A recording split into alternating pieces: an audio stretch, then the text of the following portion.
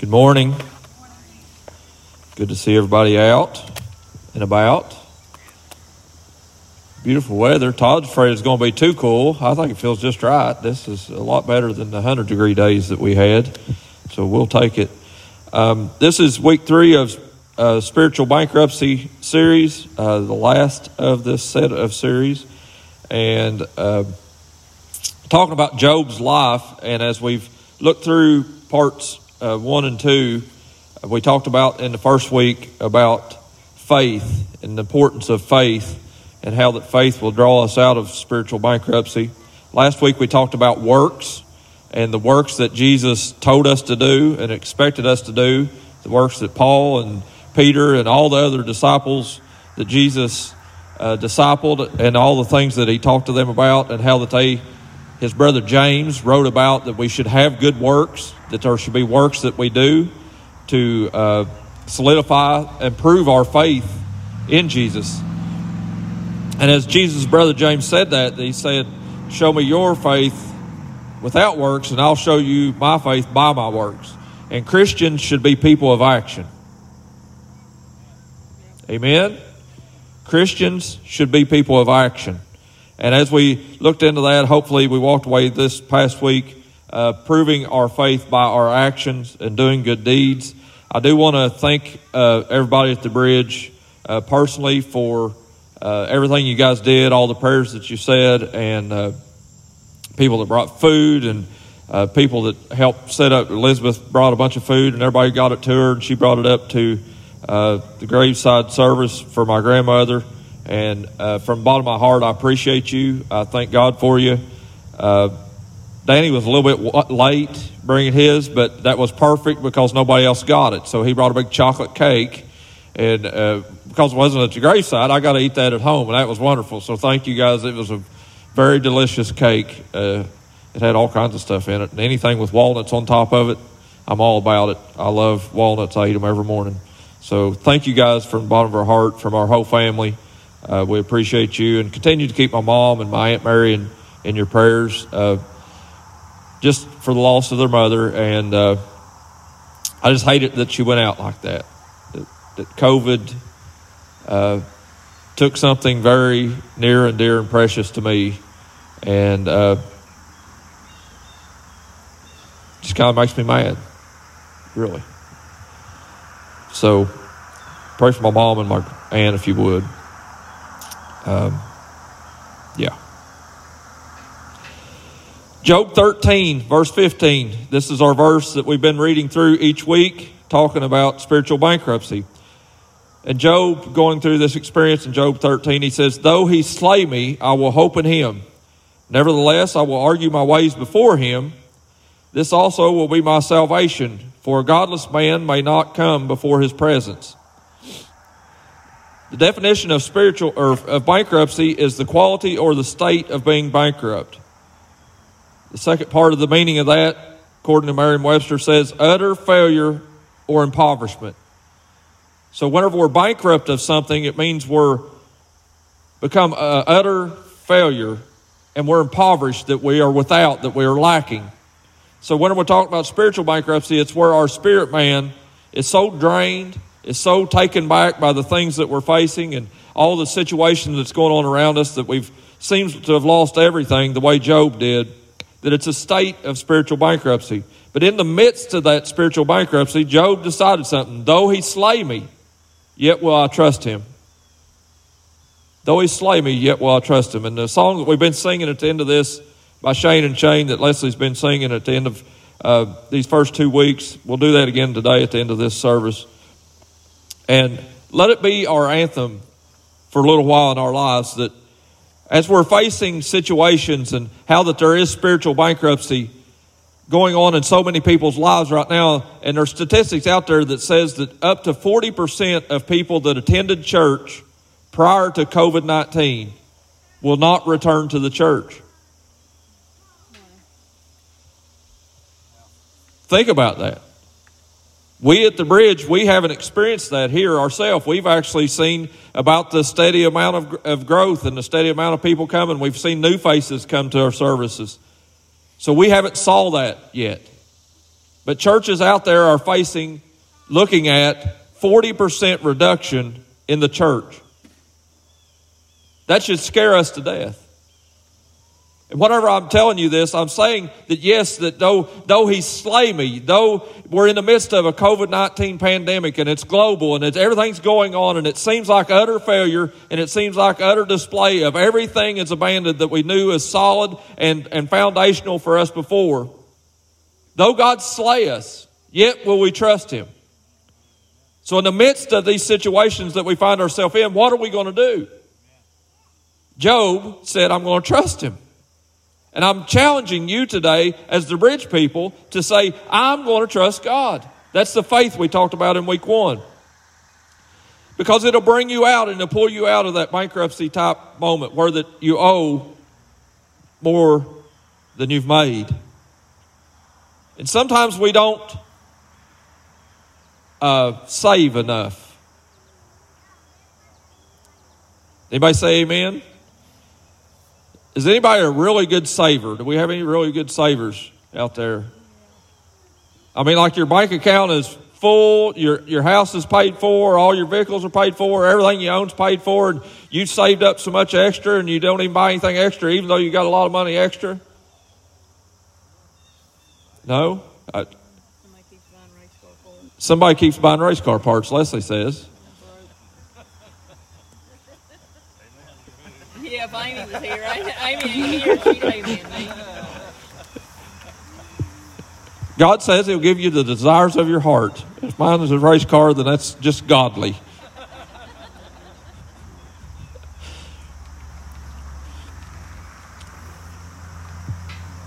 Howie was just saying it last night, I believe it was, talking about how that, or maybe it's Friday night, of how that, and I was making fun with my nephew and talking about things, and I said, I hate it when I don't have payments. Then I ain't got no reason to go to work if I don't have payments. You know, if I go to work and I got payments to make, I feel like that's something I'm doing, I'm accomplishing something because I pay a payment. Howie said, yeah, it makes me feel embarrassed whenever I stand around and he don't have any payments because he's paid everything off, and he gets these paychecks and he's like, what am I going to do with this? So he goes out and blows it all and he don't save it, and he said, it kind of makes me feel stupid that I'm broke and I don't have any payments, so I want payments. Anybody out there want more payments? They got any takers like some more payments? No? No, everybody's good? Okay. Ron just about had his car paid off and he went and bought another one. He called the bank. He didn't even know how much he owed on it. He called the bank and said, how much to owe? And what was it, Brian? Like $300 or something he owed left on his old car. So he goes to buy a new one. We're all guilty of that. The minute we pay something off, we'll go get something else. Amen. Because we're not storing up and saving enough for hard times.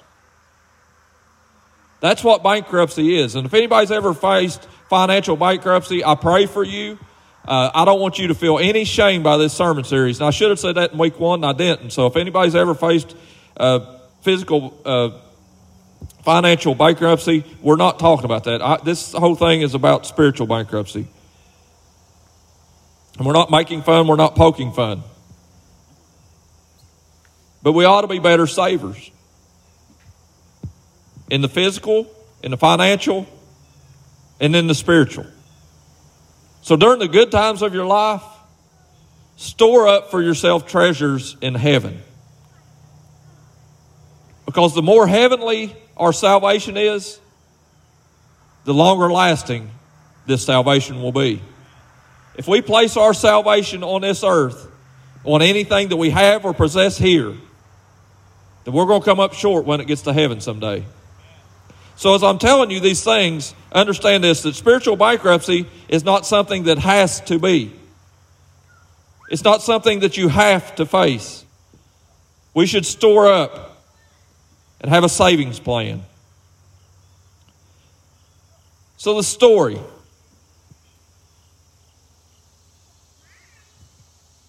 What if I told you there was no story?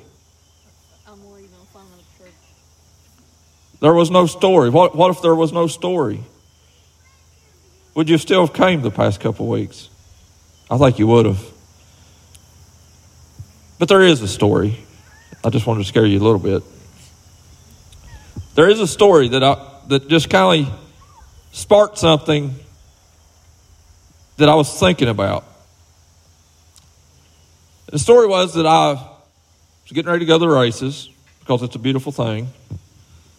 It's a godly thing. Right, Ryan? Yeah. Ryan thanks me every week. He's like, thank you for letting me work on a race car. I'm like, what? Thank you for letting me work on a race car. I was like, that's awesome. I'm glad you come and work on a race car. He thanks me for letting him. I'm like, thank you for coming and working on a race car. But I was getting ready to go to the races, and I didn't have enough gas in my truck to make it to the races and make it back home. Has anybody ever waited too long to go somewhere and you left late to go somewhere and you didn't plan ahead and you didn't have enough gas in the truck or the car or whatever you drive, and you have to go by and swing by the gas station to fill up, right? So I did this, and I was already late, and I'd waited too long to leave, but I wasn't going to go out there and then run out of gas on the way home because that would just be embarrassing. So I head down to the short stop in Garrison. Everybody know where that's at? I think everybody does because I see all of you down there eating all the time. Short stop is a wonderful place. I thank God for Garrison having its own version of Mickey D's, and it's known as the short stop. So I go down there and I get gas, and I pull in and I pump my gas, and I'm standing out there and other people's pulling in. I'm talking to them, and next thing you know, the guy that's going to the races with me, he pulls in behind me, and I'm there, and I go in to pay for my gas, and whenever I get inside, I've been there like 5 billion times. Can anybody say amen? I've been to the short stop like 5 billion times. David, you're shaking your head. Yes, that must be where you eat a lot, whenever you come home one of the weekends to get a short stop burger or something. So I'm standing there at the counter, and I'm eating or getting ready to pay for my gas, and I get my lemon water and I get my stuff that I want to take with me, and standing there, and somebody's in front of me, and as soon as they move out of the way, and I step up to the counter, and there's this little girl behind the counter. What's her name, Leslie? The little Joed or whatever his name. Huh? Yeah, and she's standing there, and she's waiting on me, and I've been in there like 5 billion times, and I've seen her like 5 billion times. And I walk up to the counter, and I'm standing there, and she says, how much the gas is, and rung it up, and I was paying her, and I goof around with people all the time when I'm talking with people, and I said something, and she said, are you a Bloomfield? I said, what'd you say? She said, are you a Bloomfield? And I was hoping some of them would be here today. Now none of my Bloomfields are here. Well, some of them. I think, Todd, you're kin of the Bloomfield somewhere back through the generations a little bit. But here at the bridge, we got all kinds of Bloomfields. We got Brittany, and then you got Cindy, and there's just everybody's tied into the Bloomfield somehow. And there you go. There's Dennis over here. But see, amens everywhere on the Bloomfield. So I'm standing at this counter, and she says, are you a Bloomfield? And I'm like, no, I'm not a Bloomfield. I kind of take offense to that. And she said, well, you look like a Bloomfield. I was like, okay. So I look like Bloomfields, I guess. I said, hopefully not Bobby. I wish Cindy was here for that one. And she said, no, you look like Mr. Bloomfield. I like Mr. Bloomfield. That sounds cool, like Mr. Bloomfield. Like, that's somebody, Reverend, Mr., they put that title on it. And she talked about her teacher. I was like, I don't know him, but I know somebody that knows him. Has anybody ever been in a situation like that where they talk about somebody and you say, oh, I don't know him, but I know somebody that knows him? And Sammy is friends with Mr. Bloomfield, right? So Sammy ain't here today. Too bad he misses out on the story. But so she said, I look like Mr. Bloomfield. I don't even know who Mr. Bloomfield is other than I know that it's somebody that Sammy knows. Probably Kenny back there too. He's smiling like he might know Mr. Bloomfield too. So I don't know what he looks like, but I know one thing. He must be awful pretty feller. So if you guys could get that information to him, that he must be a pretty swell looking guy, because she said I look like Mr. Bloomfield. But I did have a hat on. I had my glasses on, so my shades on. So maybe that's what it was that drew that out there. He didn't have a cool scarf on like me today. But this is actually my mask. You look like a Bloomfield. I don't know him, but I seem like I need to get to know him. So somebody's got to hook me up and get me somehow and to where I can find out who Mr. Bloomfield is so I can see who I look like. But as I was thinking about this story and how that it would apply to us is sometimes people will see us as resembling somebody else. So the story is this: how much do we resemble somebody that we know that knows somebody that we may not know personally? And as I think about this, I think about my childhood and being brought up in a church, and I attended a church all my life growing up on Sunday nights that Mom and Dad would take us to the congregation out at Hilltop Tabernacle. And I didn't know Jesus. I never trusted Him with my life. I never allowed Him to be the Lord in my salvation. But I was around a whole lot of people that knew Him very well. Miss Eloise Cooper would take us, and she was our Sunday school teacher, and how that she would pour into our life and tell us about this man named Jesus. And the more we're around Christians, I can tell you this and assure you this, the more that maybe you're not a Christian yet, maybe you've not took that great leap of faith to take that first step to come towards Jesus, and that's all it really is. It's where you trust Him to be your Lord. That you turn over a new leaf. But the more you're around Christian people, the more you're influenced by Christian people, the more you will resemble Jesus.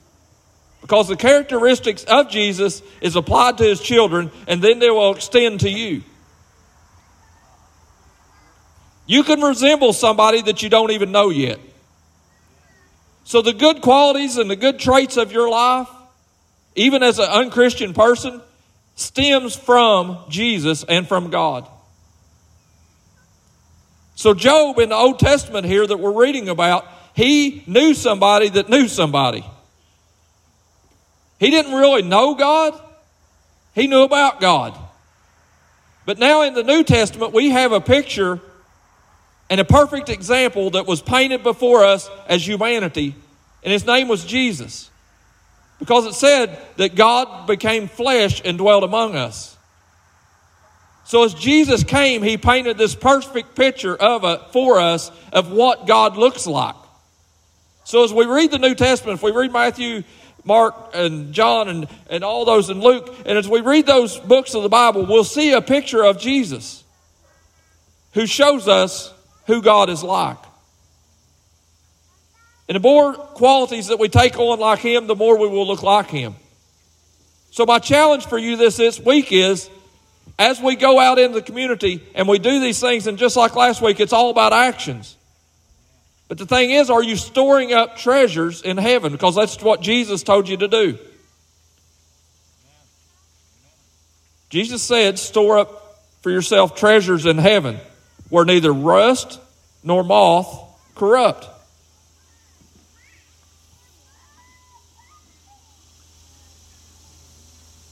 The things that we store up on this earth will rot. It'll rust and it'll be corrupt. It'll do away. How many's ever left something outside? Anybody ever left something outside and you didn't mean to? One time I was a little kid, we went down the swimming hole, and I'd had some money from somewhere. I don't even know where I got it from, and we went swimming and all that, and I couldn't find my money later. It's like, what did I do with my money? Because I forget stuff all the time. If Leslie wasn't around, I wouldn't remember anything. And I forgot my money laying there on the creek bank. And I don't know how long it was, but it was a pretty good amount of time later that we stumbled down there and ended up back down the creek. And whenever I looked down, there was my money laying on the ground. And then I remembered, the minute I saw it, I remembered that I left it there. But whenever I tried to pick it up, it just fell apart. Why are you laughing? This scarred my childhood and you're making fun of me.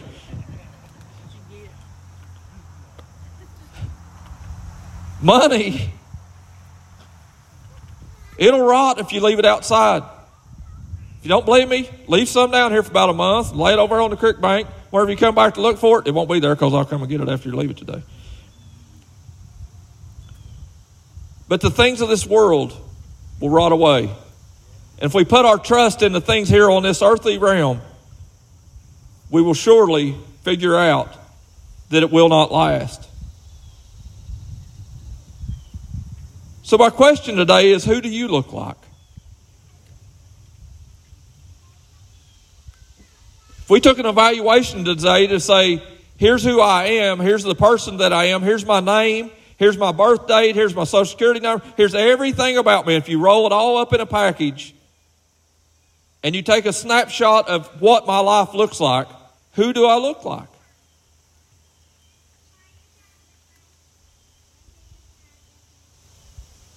And as we do that, we're evaluating ourselves, and we should do this from time to time. And in spiritual bankruptcy, the first thing you should do is evaluate your situation.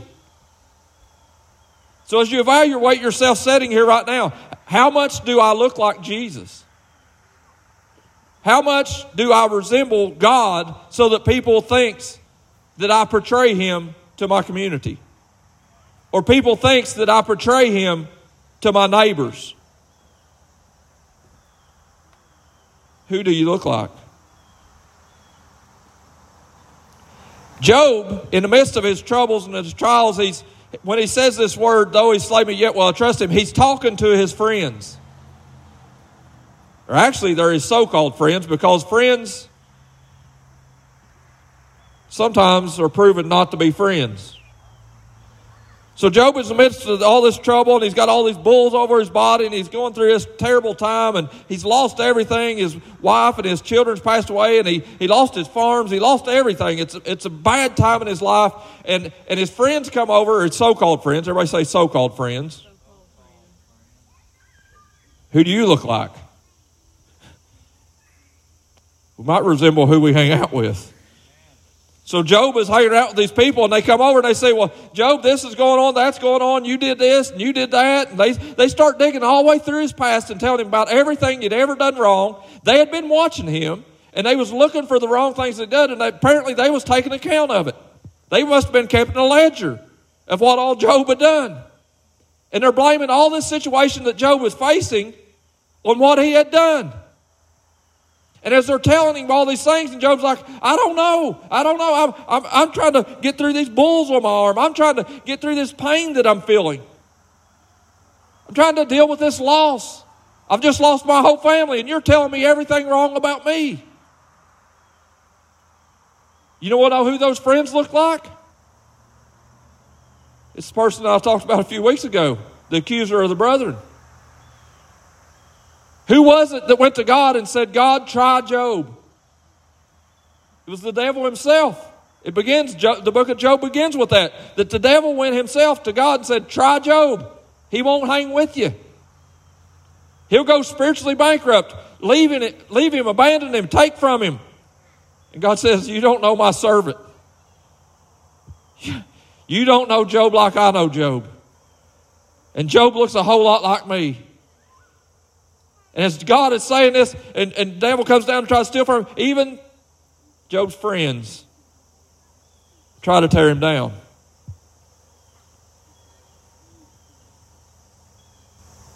How many knows that bad news will travel around the world, well, they say 7 times before good news will get out of the driveway? There's a lot of truth in that. How many's ever heard bad news and kept it a secret? None of you are all liars if you raised your hand. Every time we hear bad news about whatever, everybody's like, what'd you hear? Then we all whisper, and it's automatic. Karen does it all the time. She whispers, and she gets embarrassed if she talks loud. So I aggravate her all the time about whispering. She whispers everything. Why is it that we whisper when we're telling bad news?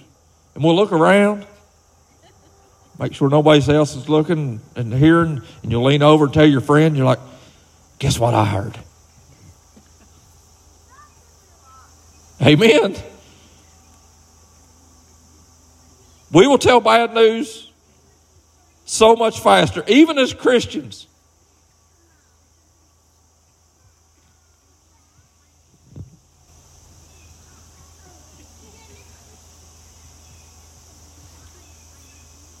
Well, maybe you guys don't know any Christians that tell bad news. I'm trying to look and see if there's anybody out here that's kind of like, yeah. Nobody's shaking their head. Everybody's like, oh, gosh, he's talking about me. He's talking about that neighbor sitting beside of me, and I'm not going to look over at them.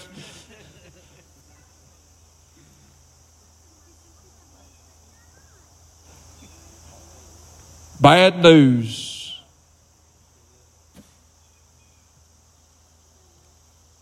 You don't have to tell it because everybody else will. So I'm here to challenge us Christians today. Who do we look like? Did Jesus tell bad news? No, he said, I come to give you good news. There's good news in Jesus. There's good news from Jesus. So if we're going to look like him, we're going to act like him, and we're going to say what he would say. And whenever he would go around and he would look at this woman at the well that we talk about so many times here at the church, I love that story. And as he goes and he looks at her and sits there on the well and she comes up, he talks to her and he speaks to her. And as he's telling her things, he tells her good news. You've come to get water out of this well, temporal things. You're spiritually bankrupt, yes, but guess what? I could give you water that will spring up into everlasting life. And if you only knew who you was talking to, you would ask me for water and I would give it to you. Jesus will not withhold any good thing from his children. The Bible says all good and perfect gifts come down from the Father of lights.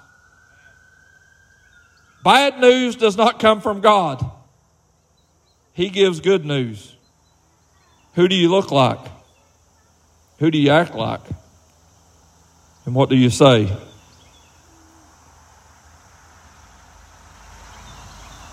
As Christians, let's be not spiritually bankrupt in that we're spreading bad news all the time and we're telling what we know and the latest gossip. And the scripture in the New Testament is full of places that talks about busybodies and about gossipers and about all those that are saying all these things. And we need to take those into account.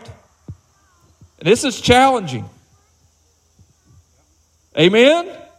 Is anybody challenged by this at all? That we're gossipers, that we tell bad news a lot quicker than we tell good news? Most of the time people don't want to hear good news. Look at the news media. A lot of people say that all the time. I get so sick and tired of watching the news. How many said that in the past year? I'm tired of watching the news. But I want to know what's going on. So you flip on Channel 3, and while they talk about, well, there's 7 killings downtown this weekend, and over in Ashland they got drug deals busted, and Grayson had this to happen, and a wreck happened over here. They don't tell good news. Because they know good news won't sell because people wouldn't turn it on. But if they tell bad news, then everybody can go to work the next day and say, did you hear about that wreck over in Grayson last weekend? Did you hear about those people committing fraud over there last weekend? It gives us something to talk about, the water cooler talk, right? We shouldn't be like that as Christians. Maybe this is too tough. Maybe I'm getting on my own toes and I'm backing up here farther and farther. I'm getting in the light. I'm going to get over here in the darkness again. I'll jump over here. Spiritual bankruptcy. When we become spiritually bankrupt, it basically means that we don't look like who we're supposed to look like.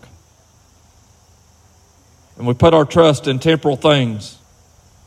Because when our spirit man dies, I was talking to my secretary a couple weeks ago about this. She's faced a lot of things here in the past few months. And I was talking about salvation. And I was talking about godliness. And I was talking about Christianity. And I was talking about things. And I said there's 2 parts to our being. We have a natural body that we're living in. And our soul is part of that. Our mind, our will, and emotions. And people study all those things. There's psychiatrists and there's all these different things where the people can really study into human nature. But there's also a spiritual man. And the Bible talks about our spiritual man, our inner man. And it's basically like this. I'll tell you which becomes stronger, whichever one you feed the most. If we're feeding our soulish man, if we're taking care of our physical body, or our mind, our will, and our emotions, and that's all we're dealing with is buying and purchasing and doing this and doing that and living this life the way we want to live it and don't ask and don't pray and don't ask God, what should I do? Or pray, should I do this or should I not do this? And we just do whatever we want. That's who we're feeding is our soulish man. But if we feed our spiritual man through reading of scriptures, prayer, attending church services, being around other Christians, going to connection groups, doing this, doing that thing as a Christian, telling the truth, speaking good news. If we do these things, we're adding to our spiritual man. And if our spiritual man is strengthened, guess what? He won't go bankrupt. Your weekly life. And Dusty said this a few weeks ago when he preached, that we can't depend on one church service on a Sunday morning to get us through the week the rest of our life.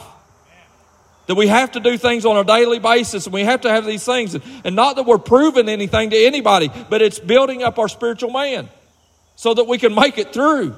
Because if I don't build up my spiritual man, I'm going to go bankrupt. And I can't just take it on a one-time event of my salvation either, where that I give my life to Jesus in October of 1999. I can't go back to that and say, well, I did it once, and Jesus, I give it to you once, and you don't have to worry about it anymore. Paul, the apostle, said, I die daily. I die to the flesh. Because whenever I die to the flesh, I build my spiritual man. So I'm begging of you today, build up your spiritual man. If you want out of spiritual bankruptcy, then begin to apply things to your spiritual life. And when you do these things, I promise you this, that you'll go throughout life, and there'll be people look at you, and I've had this happen I don't know how many times in my life. The people will say things. When I look at you, I saw Jesus. I've been told that I don't know how many times. It happened just this morning. I didn't know this was going to happen. Had no idea this. But sitting here this morning, this beautiful little kid brought me over a piece of paper. She drew me on there. I'm smiling. Leslie's frowning. So she's a truth teller. Amen. Well, actually, both of them smiling. One of them's mouth open bigger than the other. Maybe that's Leslie. I don't know. It's got a little boat on it. It's got a heart on it. Maybe it's a sign we're supposed to have a boat, Leslie. I don't know. We're not selling anything. We're buying a boat. I'm going to look like a Bloomfield. I'm going to look like Bobby Bloomfield. I'm going to get a boat and head down through there and go fishing. Take up a new hobby for the winter. She's got this water over here. I don't know what that green dot is. But she was sitting there and she told her uncle, Dusty, and she said, I'm going to draw a picture for them Jesuses. How awesome is that? From the mouth of babes I've perfected praise, God said. And where she looks at us, she sees Jesus. Because she knows when she comes to church, she's going to get a little Jesus. Amen. Ain't you glad whenever you come to church on Sunday mornings and we come out here and sit on this lawn and we hear these messages and we listen to these words from the Bible, that we get spiritually fed and we get built up, and even the kids understand and know, I'm going to go get some Jesus. They didn't say, I'm going to go listen to some wise words from Pastor Ben. They come to get words from Jesus. And that's what you're receiving here today. I'm not giving you all this as my take on things or my philosophy or my vain thoughts or any of that. I'm telling you what Jesus asked us to live by. And to end the sermon series today, I want to read you some verses from the very last chapter of Job. This is Job 42, verses 10 through 17. It said, so the Lord restored what Job had lost after he prayed for his friends. Who do you look like? The Lord restored after Job had prayed for his friends. These are his friends that come bearing bad news. These were his friends that come and blamed everything that happened to him on him. Will you pray for your enemies? Jesus said to. Will you pray for those that despitefully use you? Jesus said to. Will you pray for those that hate you? Jesus said to.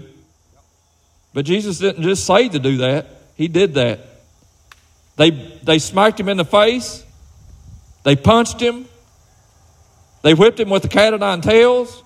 They put a crown of thorns on his head. They nailed his arms to a cross. And when he's hanging on that cross, what did he look down? He didn't look down and say, I'll blame every one of you. He looked to his heavenly Father and he said, Father, forgive them, for they don't even know what they're doing. Who do we look like? When Job began to look like God, God restored everything that the enemy stole from him. If you're spiritually bankrupt here today and you feel like you're walking through life alone and you feel like you've been abandoned, and if you seem like you've lost it all and you're wondering, how am I even going to go through? How am I even going to go on? Begin to pray for those bad news friends. The Lord doubled all that belonged to Job. What if Job got more after this than he had before this? What about you? How many would like your next spiritual round that you go through in this life to get double for your trouble? Amen? That the enemy has to restore all the things that the enemy has taken from you. That God will bless you beyond measure. Verse 11, so they came to him, all of his brothers and sisters, all that had known him before, and they dined with him in his house. They comforted him and consoled him for all the trouble that the Lord had brought in him, and each one gave him a piece of silver and a gold ring. Talk about Job. All of his family come. Guess what? In good times, people will come running. Amen. When you got it going on and you're going through this life and everything's hunky-dory and everything's perfect, they'll come running. Bad times, they'll come running and tell you how bad you are. Good times coming, they'll eat your food. This is proof of it. I love it when people come to our house and eat, because then I get to eat. Leslie cooked the other night. It was awesome. We had breakfast, didn't we, Mackenzie?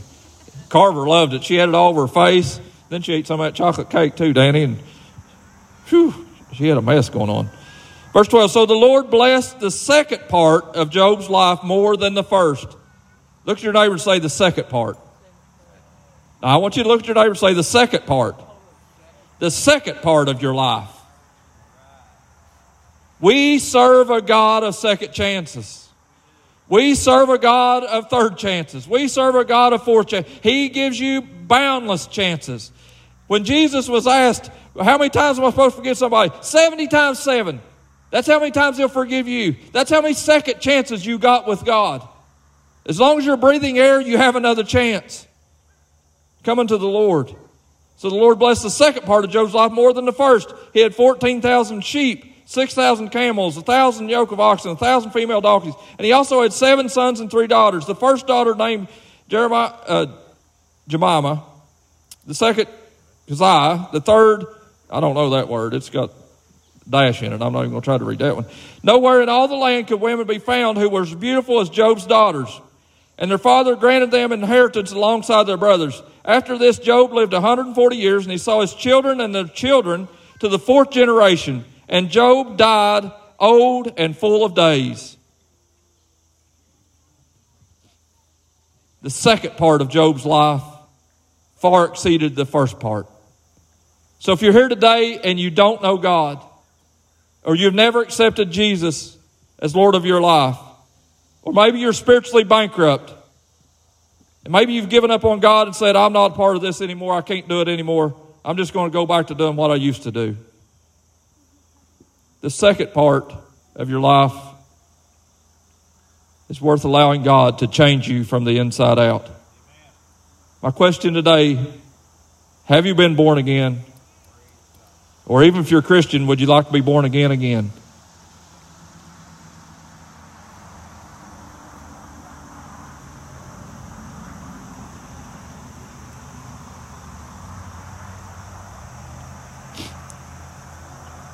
Let's see if you'll play.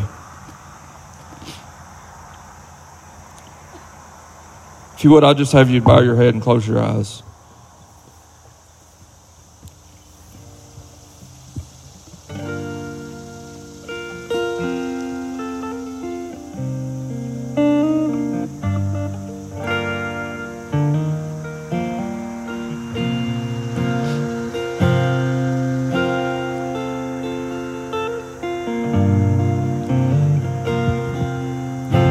Whenever you go throughout your week this week, I want you to be the bearer of good news.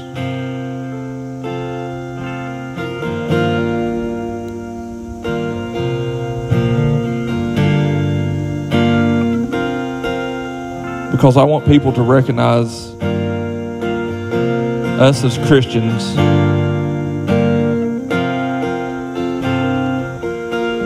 as people that look like God, that look like Jesus, that we're Christ-like in our actions, in our words, and in our faith.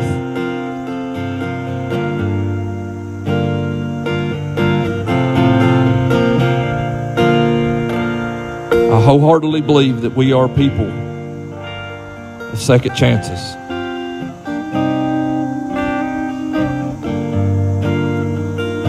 The second parts of our life count.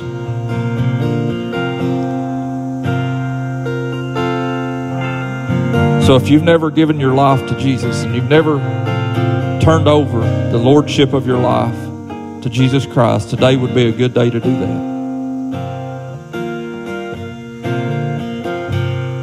Or that you would say that, Pastor, I've done what I knew to do.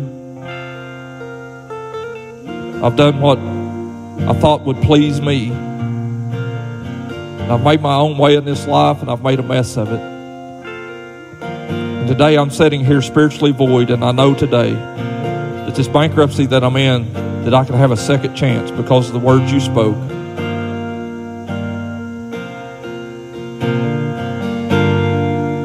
And I want Jesus to make all things new. I'm ready to start that life of a second chance. Nobody looking around, every head bowed, every eye closed. If that's you, I want you to lift up your hand and say, I'm here today. Anybody lift up your hand? Amen. Amen. Anybody else? Amen. Thank you for those hands. Amen. Hands everywhere. The God of second chances. I want to look like Jesus.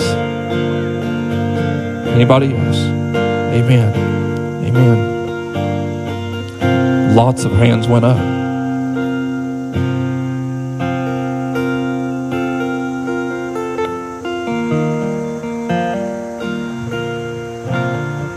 I want us all to pray a prayer together right now.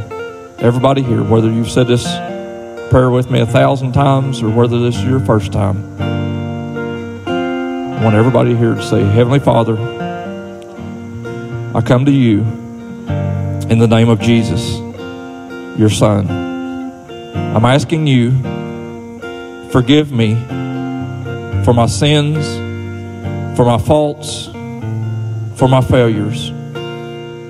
Thank you for giving me a second chance. Clean me from the inside out and allow me to make heaven my home, where I'll spend eternity with you. In Jesus' name I pray. Everybody says, Amen.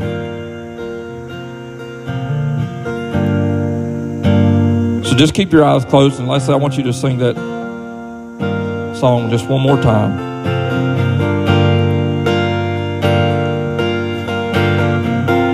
So if you listened to this for the last couple of weeks, just sing it with her. You slay me, yet I will praise you. Though you take from me, I will bless your name. Though you ruin me, still I will worship, sing a song to the one who's all I need. Though you slay me, yet I will praise you. Though you take from me, I will bless your name. Though you ruin me, still I will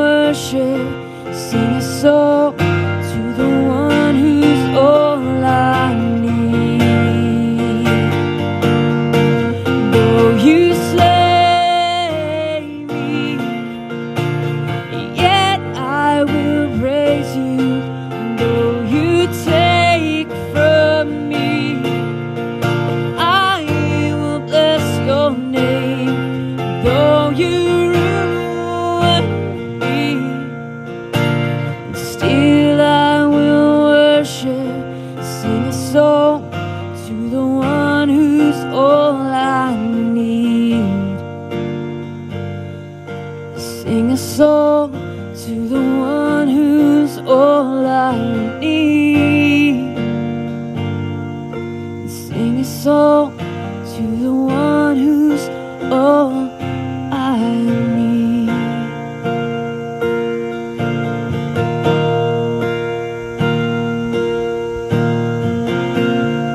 Let's end this series with, I want everybody to sing that. Let's just sing it one or two more times back through. And everybody, I just want you to sing. Don't worry about the sound. Don't worry about the tune. Don't worry about it. Praise you, though you take from me. I will bless your name, though you ruin me. Still I will worship, sing a song to the one who's all I need. Though you slay me, yet I will praise you. Though you take from me, I will bless your name. Though you ruin me, still I will worship, sing a song to the one who's all I need. Once more. Though you slay me, yet I will praise you. Though you take from me, I will bless your name. Though you ruin me,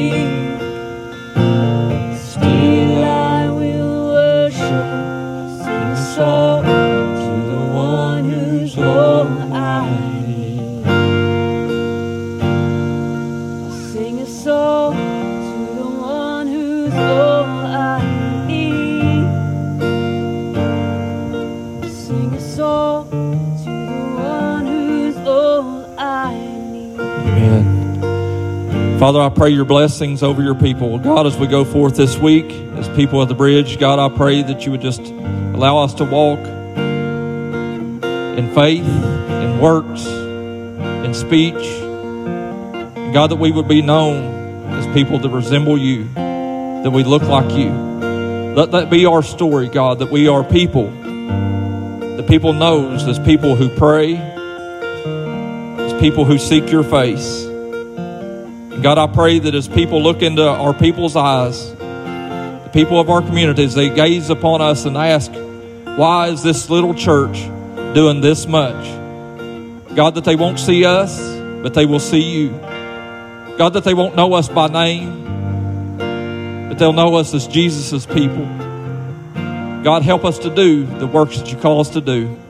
Allow us to always be a blessing to everybody we touch and everybody we reach. Let us bear your good news. I pray all these things in Jesus' name. Amen.